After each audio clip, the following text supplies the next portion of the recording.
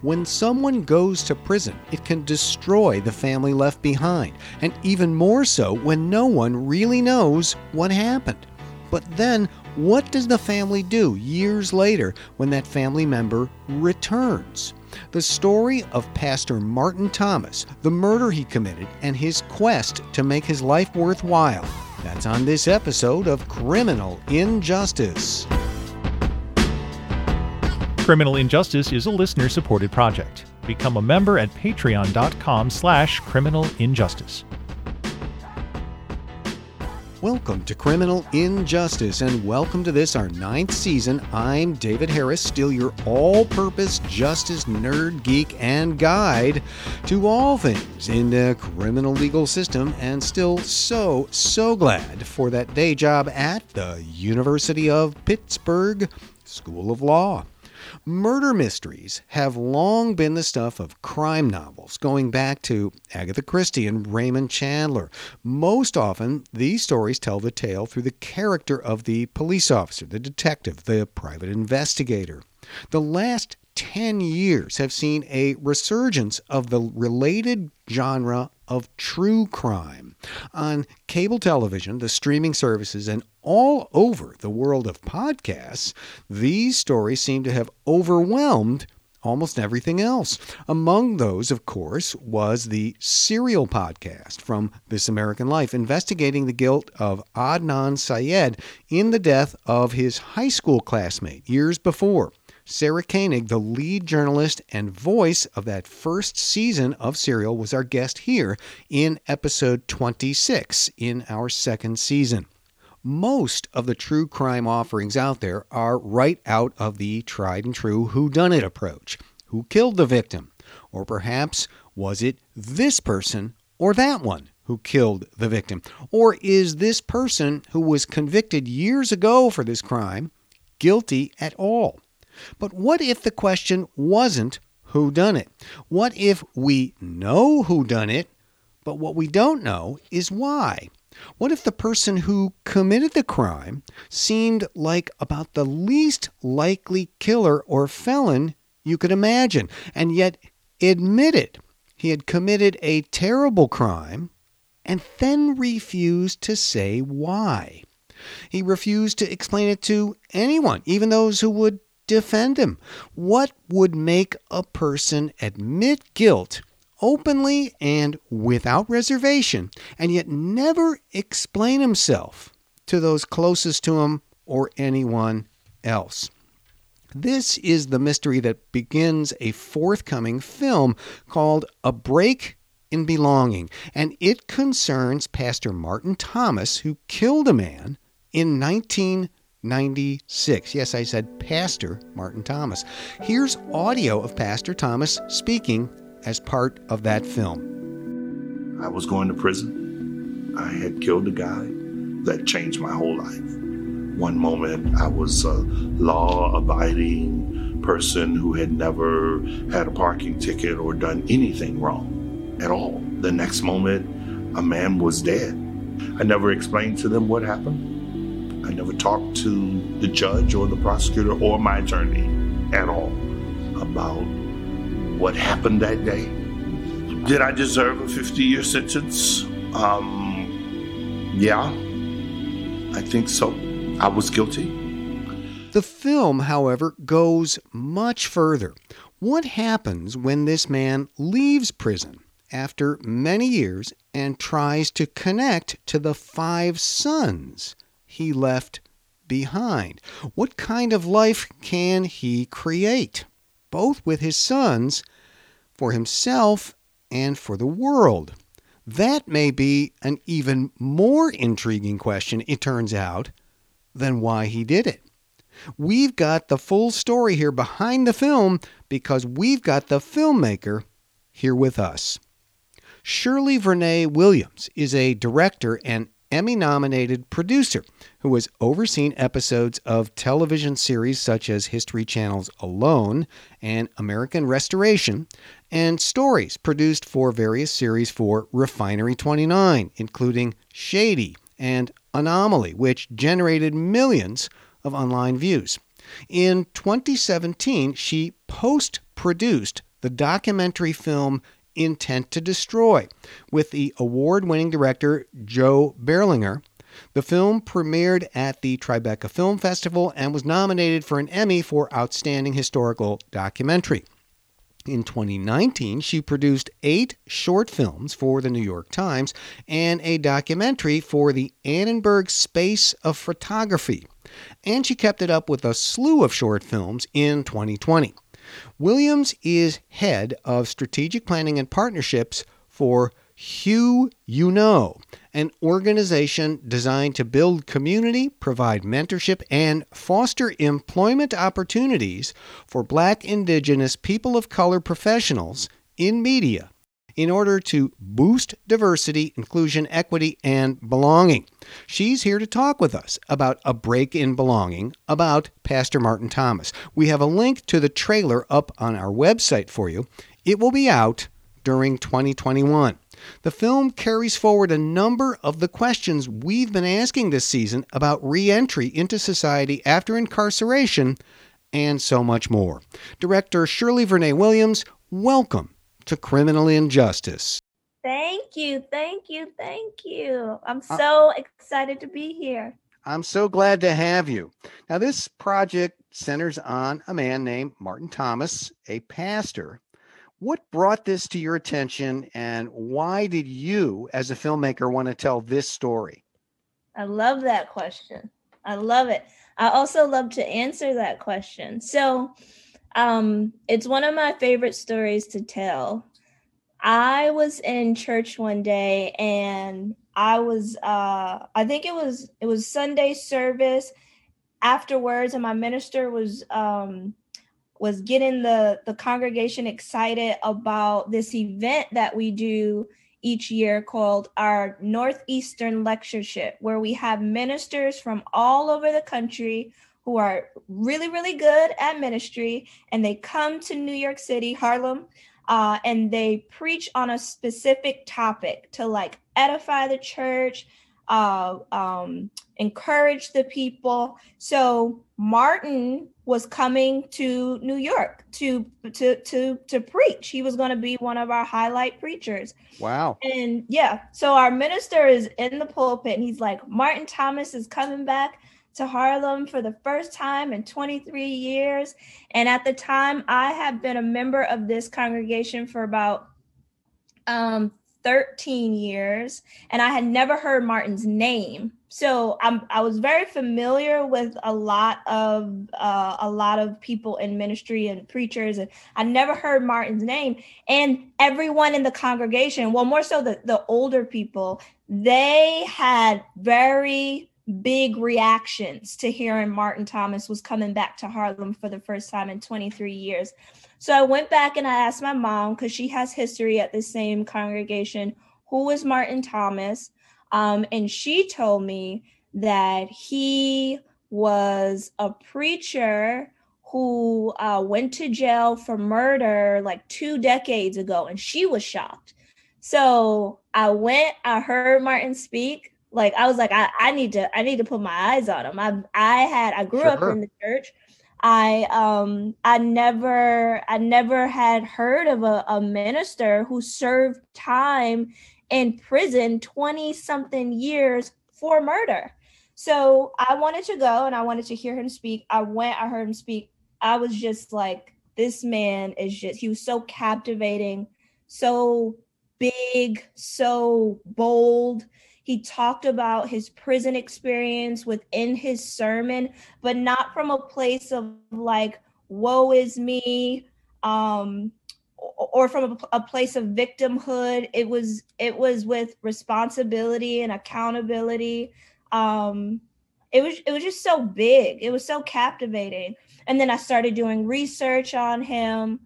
And the more I learned about Martin, the more I just became maybe obsessed with his story. Maybe. And then I reached out to him on Facebook, but this was just a few months into Martin's release. So he wasn't very tech savvy. He didn't really work Facebook because he was new. There wasn't any Facebook when he went in. There was no Facebook when he went in. I mean, Martin was telling me stories about how he had to learn how to pump gas and how to use the soda machines at fast food restaurants, because everything was just so different when he was before prison, right? Right. So his wife was managing his Facebook account, and me and her started to build a relationship first, and then from there she connected me to him, and then our relationship started to develop. And I think there's a lot of things that, you know, make me very fitting for this story. My grandfather was friends with Martin, more so on mentor. Yeah. So and I didn't know that until me and Martin started to build a relationship. My granddad was a minister, God rest his soul. And he knew Martin. Martin knew my granddad. Martin comes from a singing family. Although I was not blessed with the pipes of Whitney Houston, I come from a singing family. So Martin's family, my family would cross paths, and they knew each other because they had music in common. So no wonder it's so compelling. I get it now. So this is an incredible story. I mean, this is a man who grows up in the 50s. He's got a very stable sort of home life. He begins his career as a minister, and he's running a church in Kansas City. Very successful, very compelling guy. And he also has a family, 5 beautiful sons. And all of this you can see even in the trailer that you put up. And I'd invite the listeners to go take a look at that trailer at some point. You can see the pictures of the boys, and you can really see how they were part of the ministry. I recall one picture where they're all standing up together at the pulpit with their father, and they form some kind of a singing group or a musical group, don't they? Yeah, so they all have beautiful voices, Martin and all 5 of his children. So once Martin figured out that his kids had singing abilities, they first were in a music group with Martin, and they sang in the church. They did local touring. And then as the boys grew older, Martin stepped out of the group, and the boys formed their own group. They were called MT5. They were discovered through Martin. Martin had a big hand in this. He was a boys manager. They were discovered by Gerald Levert, who is the son of the OJ's singer Eddie Levert. Oh, I knew I recognized that last name. Yeah. Mm-hmm. And Gerald had a big hand in shaping and cultivating the boys as artists. And then they got a really big opportunity to audition for Clive Davis when Clive. Oh, Clive Davis. Mm-hmm, Yeah. When he was running Arista Records. Mm-hmm. And he had a crazy slate. He had Whitney Houston, he had Toni Braxton, he had Babyface. And the boys auditioned for Clive. They said Clive was crying listening to them sing, and he signed them right on the spot. Wow. So, yeah, these are very talented boys. Right. So they've got their musical thing going, and Martin, the pastor, the father, he's out with them doing management work for them. Has he left the church at that point, or he's still pastoring the church? There was a point in time where he was doing both. He spent 22 years as a minister of a church in Kansas City, and then his son's careers were taking off and flying through the roof. And then when Martin's father died, that's when Martin, in response to grief and experiencing trauma and pain, it became too much to bear and too much to manage. So he stopped preaching and focused on managing the boys. And he went out with them, and here it comes. At some point in 1996, he's out doing that job. He's in the state of Indiana, and something that nobody could have expected based on Martin, his life, what he did, his family life. It's totally out of the blue and unaccountable. He kills a man. I mean, when you hear that, you kind of like, what? That guy? And this changes everything, doesn't it? Yeah, it changed everything. One of his sons told me on the phone, he said, we got a call from a church member. They were living in Cleveland, Ohio, and they got a call from a church member in Kansas City, because when Martin stopped preaching, he relocated the boys to Cleveland, Ohio, to continue being developed with Gerald Levert musically, who was living in Cleveland, Ohio. So his son told me he got a call from a Kansas City church member that said, hey, your father has just been arrested for murder. And they couldn't believe it. They were my dad, like, no, he wouldn't even harm a fly, let alone be arrested for murder. Right. This has got to be some kind of mistake, I'm sure, is what they were thinking. Yeah. Yet comes the time to go to court, and Martin says, no, I did it. Well, Martin wouldn't say anything. He stayed silent for 17 months. He stayed silent. And then 17 months into being silent, then he took a guilty plea. Right.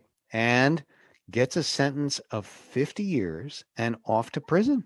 And he never, if I understood the trailer and your materials, he never explained why this happened. He took full responsibility, but he never explained to anybody why this happened, why he ended up doing this. Yeah. He accepted the 50-year guilty plea. At the time when he took the 50-year guilty plea, which I find very interesting, he did not know. Actually, no one knew. None of his family, nobody knew that he would be eligible for parole after 23 years served. So he accepted a 50-year guilty plea as a 40-year-old man, thinking, if I live to see 90, then I'll see the outside world. Oh, my word. Oh, my word. So he thinks he's going to be serving 50 years, and he goes into prison. And in prison, he rediscovers his ministry. And from what I read, doing some research on him, he was a very effective minister within this very tough prison, the Indiana State Prison. Oh, yeah. Indiana State Prison has a huge population of lifers, people who have, not to say that this is how they are defined, but just giving an insight of the population, but people who have created some very heinous crimes. So Martin, when me and Martin talk about it, he's like, I was the choir boy. I was the church boy. And an event happened that led him to prison. So when he was in prison, he stopped preaching, and he went from not preaching at all to then becoming the full-time minister of the prison's temple. And he grew that organization, that church organization, to be one of the largest organizations in the prison, like larger than any gang or any other institution. And he was partnering with the administration there to help lifers with rehabilitation program, the elderly, people who were preparing to re-enter society, setting them up for success. So he did a lot of great things in prison. It's amazing. He says in the trailer that he's not happy or proud or good with how he got there, but for the work he did there, he said, I could have volunteered to do that. And I took that to mean the work was its own honor and reward. And he was glad to be doing it, though not glad for how he got there. So he serves 23 years, and then he is eligible for parole, it turns out, and he comes home himself. He re-enters. Now, at this point, how old are his boys, and how do they take this? So when Martin went to prison, now this is maybe 26 years ago, his sons were ages 12 to 20. So if we do the math, his oldest son right now is 47. Martin Jr. is 47 years old. Yeah, and he re-entered society, and it was like, when he went into prison, his youngest son, who's 12, was like, really didn't get the experience with a father the way that the other children did. So Martin had to, and still is, doing a lot of work to rebuild his relationships with his sons. Let's take a quick break here. We're with filmmaker Shirley Vernee Williams. She's behind a forthcoming film called A Break in Belonging, the story of Pastor Martin Thomas. And it is a fascinating tale, and we're going to talk about the reentry experience on the other side of this break. Stay with us.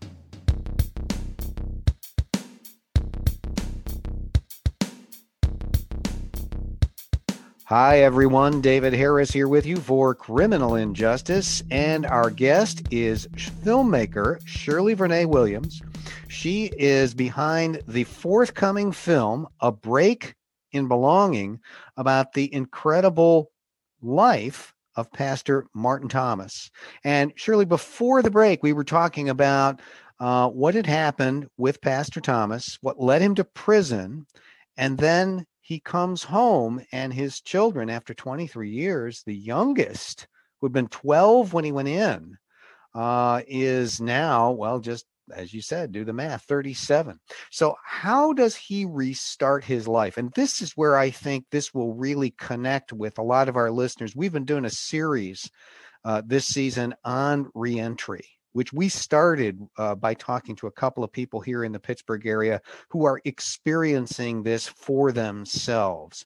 And what we learned from them and from the others we've talked with is how incredibly difficult it is to reenter society. I mean, you were talking earlier about having to learn to use a new kind of a gas pump, and there was no Facebook and so forth.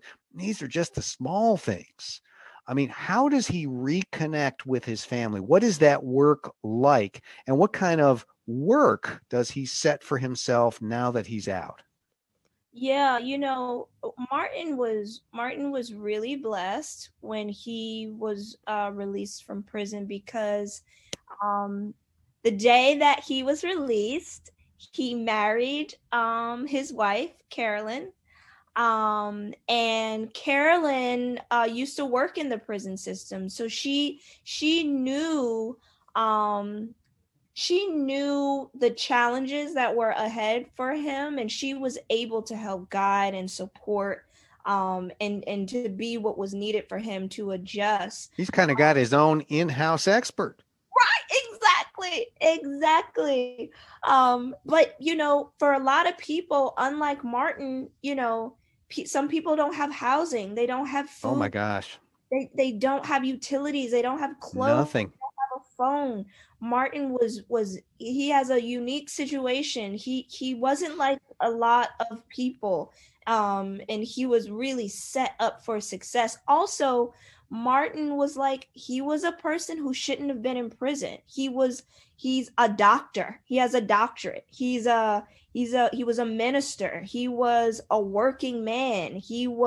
When he went into prison, he had a $500,000 recording contract with Arista Records back in the 90s. So this was a man who, even if he didn't have Carolyn, he still would have been set up for success, because he was very educated, had a huge family of support, and he is driven and purposeful and intentional. But, with him knowing that he is an anomaly, which is what the judge told him on the day of his sentencing, that there are others, his brothers that were left behind, and like so many other people, men and women who transition out of prison, who need help to be set up for success.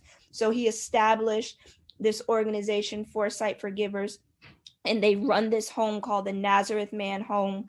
It's a transitional house, but the thing is, the specialty is that you don't have to transition out. You can stay in as long as you need, with rent paid, utilities paid, food provided, as long as you need, as long as you're doing the right thing, staying out of trouble, pushing forward for success. So, that has now, 4 years post Martin's release, that has now become his purpose, his motive, his reasoning, and his life's work.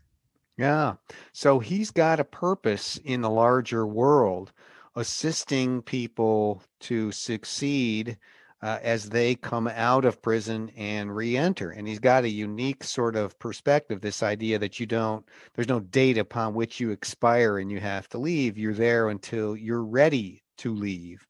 I wonder how it's been on the other side of his life. How has he been able or not been able to reconnect with his sons? What do they think? Because, in the trailer, you really get the feeling that he feels he feels terrible about what he did, but his greater regret is having missed his sons growing up and not being there for them. Yeah. Like he says in the trailer, he says it was his constant source of pain, constant, continuous, ate at him. And it's been a different journey for every son, because everybody's different. Everybody is on their own journey, on their own path. Everybody processes hurt and pain differently. So for some, and life has happened for some. Of course. He is a father now. He's a husband. And he has a different level of sympathy and connection with his father, and understanding, knowing the events that happened, knowing who his father is, and understanding who he is as a man. So each son has a different response. They all love their father. To this day, when I talk to them, so many of them say, my father, even in all this, my father is still my hero. One of his sons told me, my father is the greatest man I know, even in all of this. So they still have a high level of respect, love, admiration, but still, they all know that there's a lot of work to do, a lot to process, a lot of pain to deal with. And they're all on their different journeys, and it looks different. The relationship looks different for each one. Has Martin ever revealed to either to them or to anybody else or to you why the killing took place? So I know, to this day, his children, his family, they don't know. Not yet. And they accept his returning and his love without knowing that. What's so interesting? Martin's sons grew up in a home. You have to think about culture, right? Because I think a lot of people, when they hear that, they immediately react to, they're like, what? That's crazy. I would never. But if you think about culture, Martin raised his children where you don't question me. I am the authority. I am superior. I'm the father. You're the child. You do as I say. Martin's old school, right? And when he got arrested, you're not going to question. First of all, they all, and for them, they're like, this couldn't even happen. This is my dad. This is the pastor. Like, he wouldn't harm a fly. So that one, we're not going to question, because we know this can't be true. This has to be false. But two, like, in our family culture, we don't ask questions. We don't question our authority. Yeah. And families all have different cultures like that. I see what you mean. Yeah, and that was how he raised his children. That was the culture. Martin is a very dominant man, a dominant force, and when he speaks, you listen and you obey. And I've seen it with my own eyes. Very gentle, loving, compassionate man, but still very a force, a big force. So and to this day, when I've talked to his sons about that, they're like, look, if he tells us, he tells us. If he doesn't, he doesn't. So I and I think, like, all of us know, in order to really have breakthrough, right, you got to tear down some barriers. You have to be vulnerable, you have to be open, you have to acknowledge truths in order to have full reconciliation. But I do think that some of his sons are okay if they don't know the truth. But I do think that there's we all know, in order to have full repair and a full change in the relationship dynamics, that there has to be some truths that are acknowledged. Well, that's so interesting because you did say, I noticed, you knew. Now, will that be disclosed in the film as you see it? I know the film isn't out yet, and I won't ask you to spoil it by telling us the answer, but will the audience learn what the answer is? Here's what I know. I know Martin is ready to tell his story in full transparency. I know that he is a person of truth and integrity. And that's one of the reasons why I'm so invested, and I love Martin. I love this story. I love the history of it all. So what I'm looking forward to is Martin and his family being liberated through the revealing, or through the acknowledgement of what happened that night and what led him into prison. Our guest, Shirley Vernay Williams, is a film director. Her documentary about Martin Thomas, called A Break in Belonging, will be released in 2021. We have a link to the trailer up on our website, and you'll find other information there about the film and how you can support it. Thanks very much for being my guest here on Criminal Injustice. I just love it. I love it. This was great. Thank you so much, David. This was great. Thank you. So much fun. The pleasure was mine.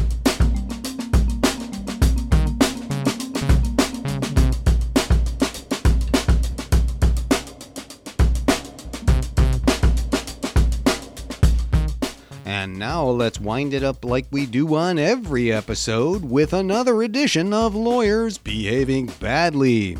And this episode of Lawyers Behaving Badly from Law 360 features lawyer and former head prosecutor Jeffrey Siegmeister of Live Oak, Florida, the former prosecutor in Florida's 3rd Judicial District, and yes, it's a twofer, lawyer Michael Osteen of Old Town, Florida.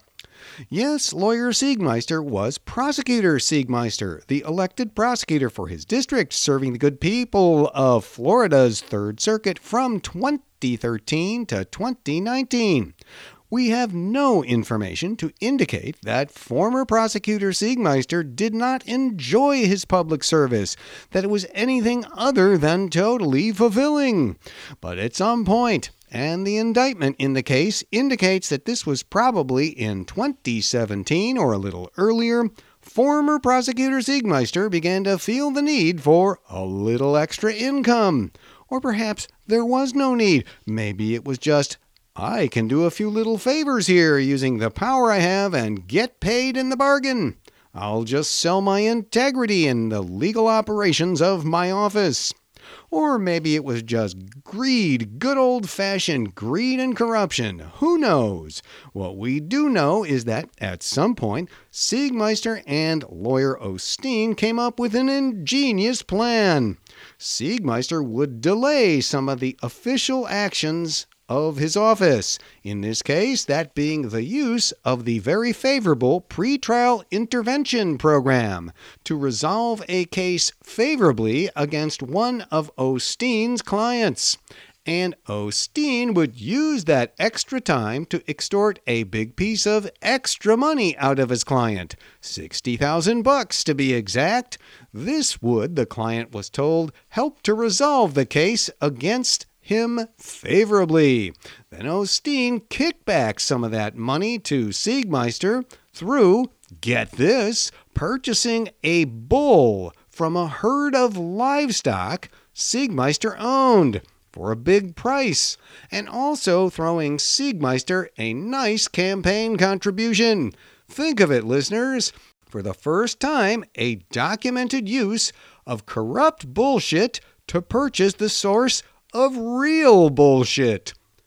Other charges against Siegmeister involve a deal with another defense attorney in which Siegmeister agreed to favorably resolve 2 DUI charges against a defendant if a family member of the defendant, who owned a company selling tractors, would give Siegmeister a big discount on a tractor. Done deal. I am certain that the drivers of the 3rd Judicial Circuit of Florida must feel just great about a 2-time loser DUI defendant getting a sweet deal. And perhaps, just for good measure, Siegmeister could go out and drive the highways and byways of the area on his tractor, just to really screw up the safety of driving for all.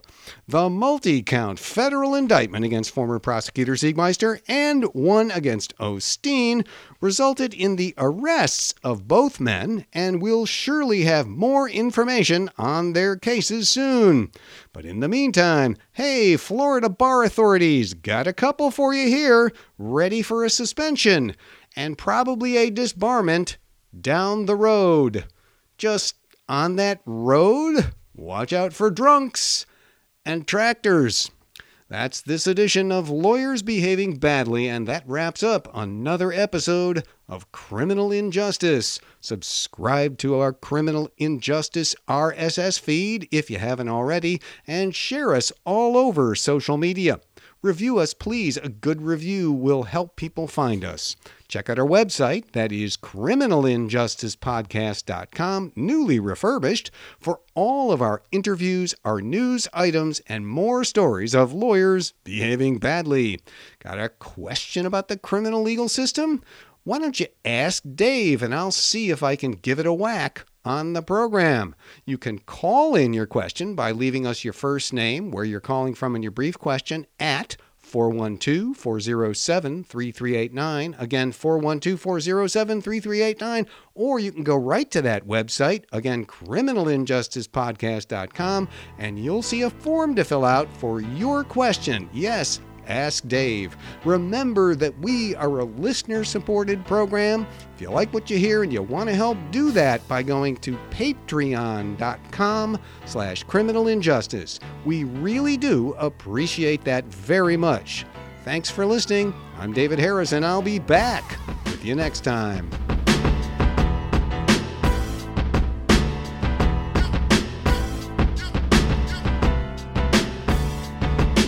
Since the killing of George Floyd in Minneapolis in May of 2020, many governments, commissions, and organizations have come out with plans to change police departments.